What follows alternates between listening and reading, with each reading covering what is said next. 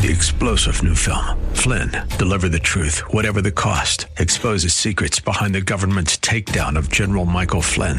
Flynn knew what the intel world had been up to. He ordered the first audit of the use of contractors. This set off alarm bells. He told the truth. He was the most dangerous person for Donald Trump to hire. They had to get rid of Flynn.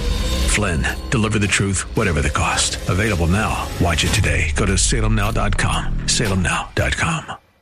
The Bruce Hooley Show podcast is brought to you by HemisphereCoffeeRoasters.com. Creating jobs and restoring dignity one cup at a time. Good coffee doing good. Learn more at HemisphereCoffeeRoasters.com.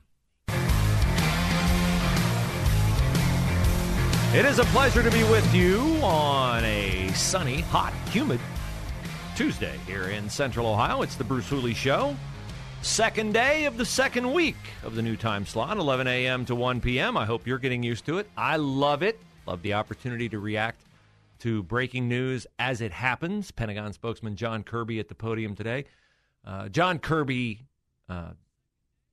gets the short straw. He has to go out and defend the Biden administration's actions, and occasionally he will say, I know that's not an answer, but it's my answer, or it's our answer. So the August 31st deadline in Afghanistan looms for withdrawal, full withdrawal. The Taliban is not going to extend said deadline without consequences. So they have made the Biden administration aware. The Biden administration, it's not like you can just, throw a few things in a suitcase and pull 6,000 troops out of Afghanistan.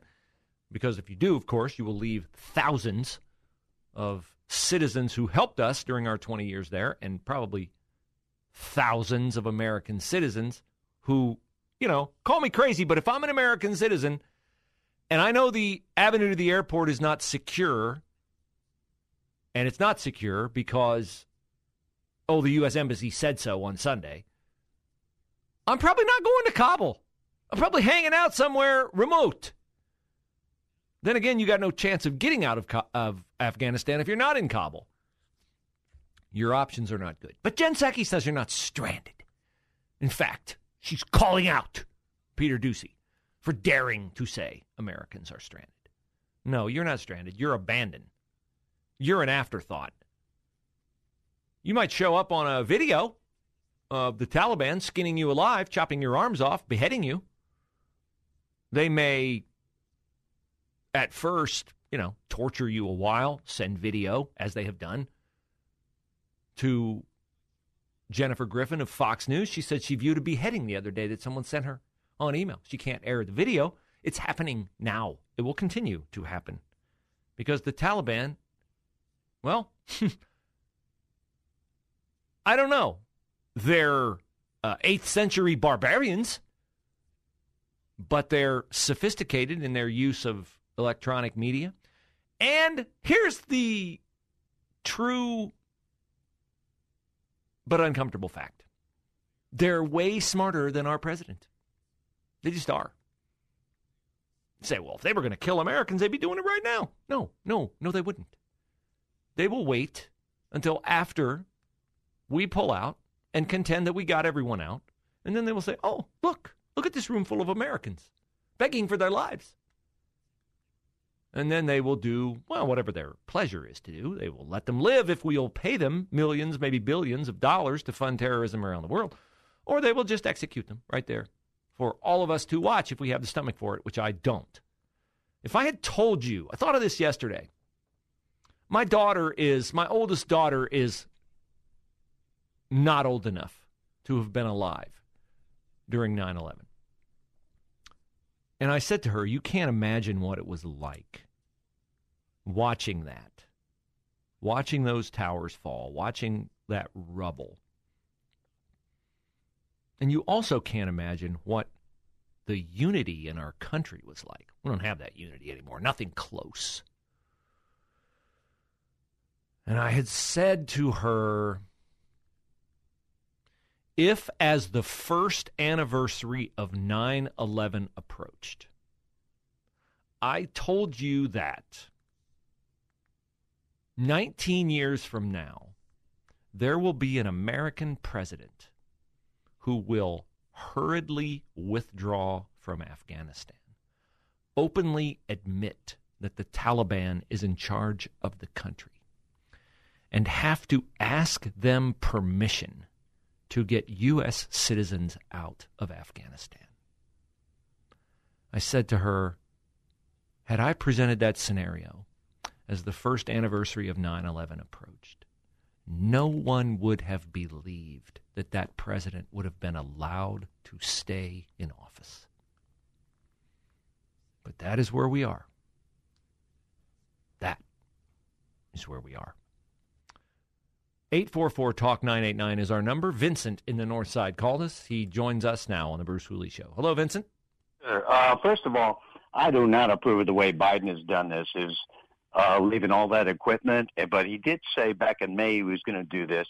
Trump said when he got in, he said, "Why are we in Afghanistan?" And I think somebody whispered into his ear and told him some of the things the general population doesn't know. But a couple of things you said recently. You said that United States has never suffered a military defeat as bad as this.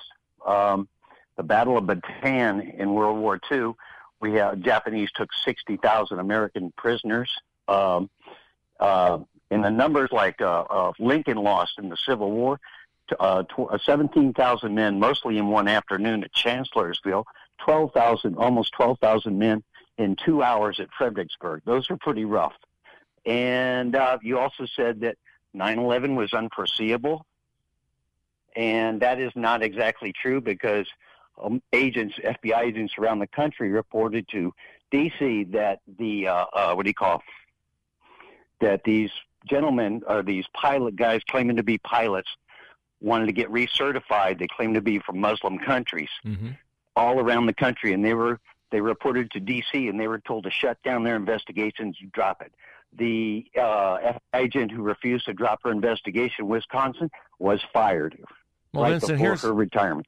Thank you for your call. Here's my response to all of that. I don't dispute at all your numbers from Chancellorsville and from Bataan. My father's a World War II veteran. He used to always reference and talk about the Bataan Death March. So I don't dispute your numbers. What we are talking about here is a difference of perspective. I don't think anyone would dispute that we won World War II. We were on the winning side in World War II. We defeated Japan in World War II. They paid a tremendous price. You could never, of course, exact full payment for the atrocities that they practiced upon American POWs. If you read Louis Zamperini's book, it is blood-curdling to see how inhumane the Japanese military was to American prisoners. Nevertheless, we dropped atomic bombs on 2 Japanese cities, and they surrendered in the immediate aftermath of that. So I believe we exacted revenge and left in control of that conflict. Similarly, the Union soldiers won the Civil War. This is a defeat. This is a worse defeat than Vietnam. This is an epic defeat. We are leaving with our tail between our legs. We are humiliated by primitive people in terms of their weaponry. They have whips as weapons. We have attack helicopters and drones that can inflict untold damage. We are the most highly sophisticated, technologically advanced killing force in the history of military in the world. And we are leaving begging the Taliban to let our citizens out of their country. The level of degradation and humiliation is unfathomable and inexcusable, and it's made more so by the fact that you correctly stated that Joe Biden said he was going to get out in May. I hear this all the time. Well, he said he was going to get out in May. He said he was going to get out in April. He said he was going to... Then how about you have a plan for getting out? How about you have a plan for getting our citizens out first? How about you have a plan for getting out the citizens who helped us, so that our allies around the world and in other countries where we may be engaged in the future will know that their people are on the right side when they side with the Americans. How about you have a way to get rid of our military arms and sophistication so they can't be used by the Taliban or sold to China or Russia? How about any of that? It's not a defense. Well, he promised he was going to get out. It is rather more of an indictment of his utter ineptitude that he advertised he was getting out, and he chose to get out in this manner. And he really actually thought it would be a win for him politically to get out and celebrate getting out on the 20th anniversary of 9/11. There could not be a more abhorrent way to spit on the memory of those who died on 9/11. The firemen, the policemen, those who went into those towers to save those innocent victims, and the people who died of disease from 9/11 related illnesses in the aftermath, and the heartbreak of scores of thousands of Americans who lost people they knew and loved in those towers, than for Joe Biden to so colossally miss the significance of their sacrifice that he thought celebrating a withdrawal from Afghanistan on the 20th anniversary of 9/11 would be a victory. It is not a victory. It is nothing close to a victory. It is the most embarrassing, humiliating, degrading defeat in the history of America. And the president who ran for office when he was mentally incompetent to do so, and his family did nothing to stop him, will bear that stain throughout eternity. He wanted to be president just to crown his political resume, as if he was some great statesman. He fancied himself a modern FDR. He will go down in history as the worst president in American history ever. And he managed to acquire and earn every bit of that label in just 8 months in office. In just 8 months in office. Such is the depth of his inadequacy.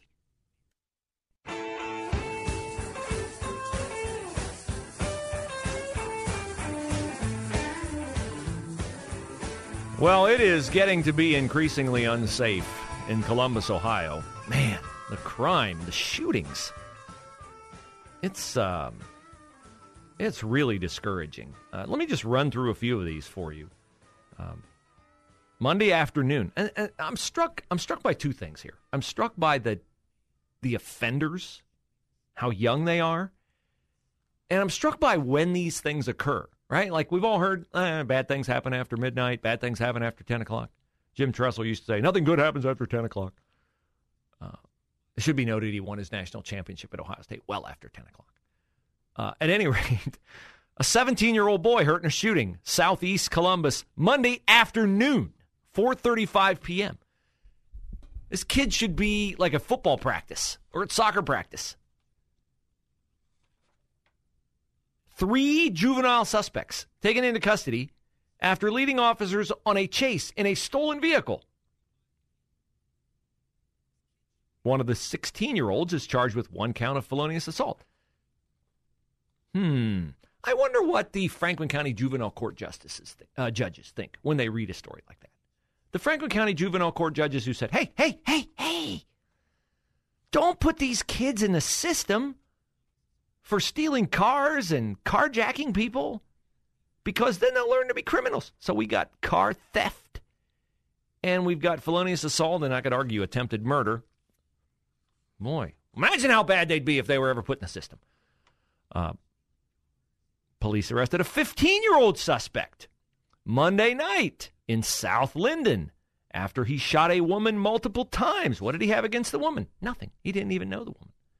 The woman told police she was on her friend's porch when a group of teenagers started to argue with someone at that home. That is when she did what any self-respecting kind person would do.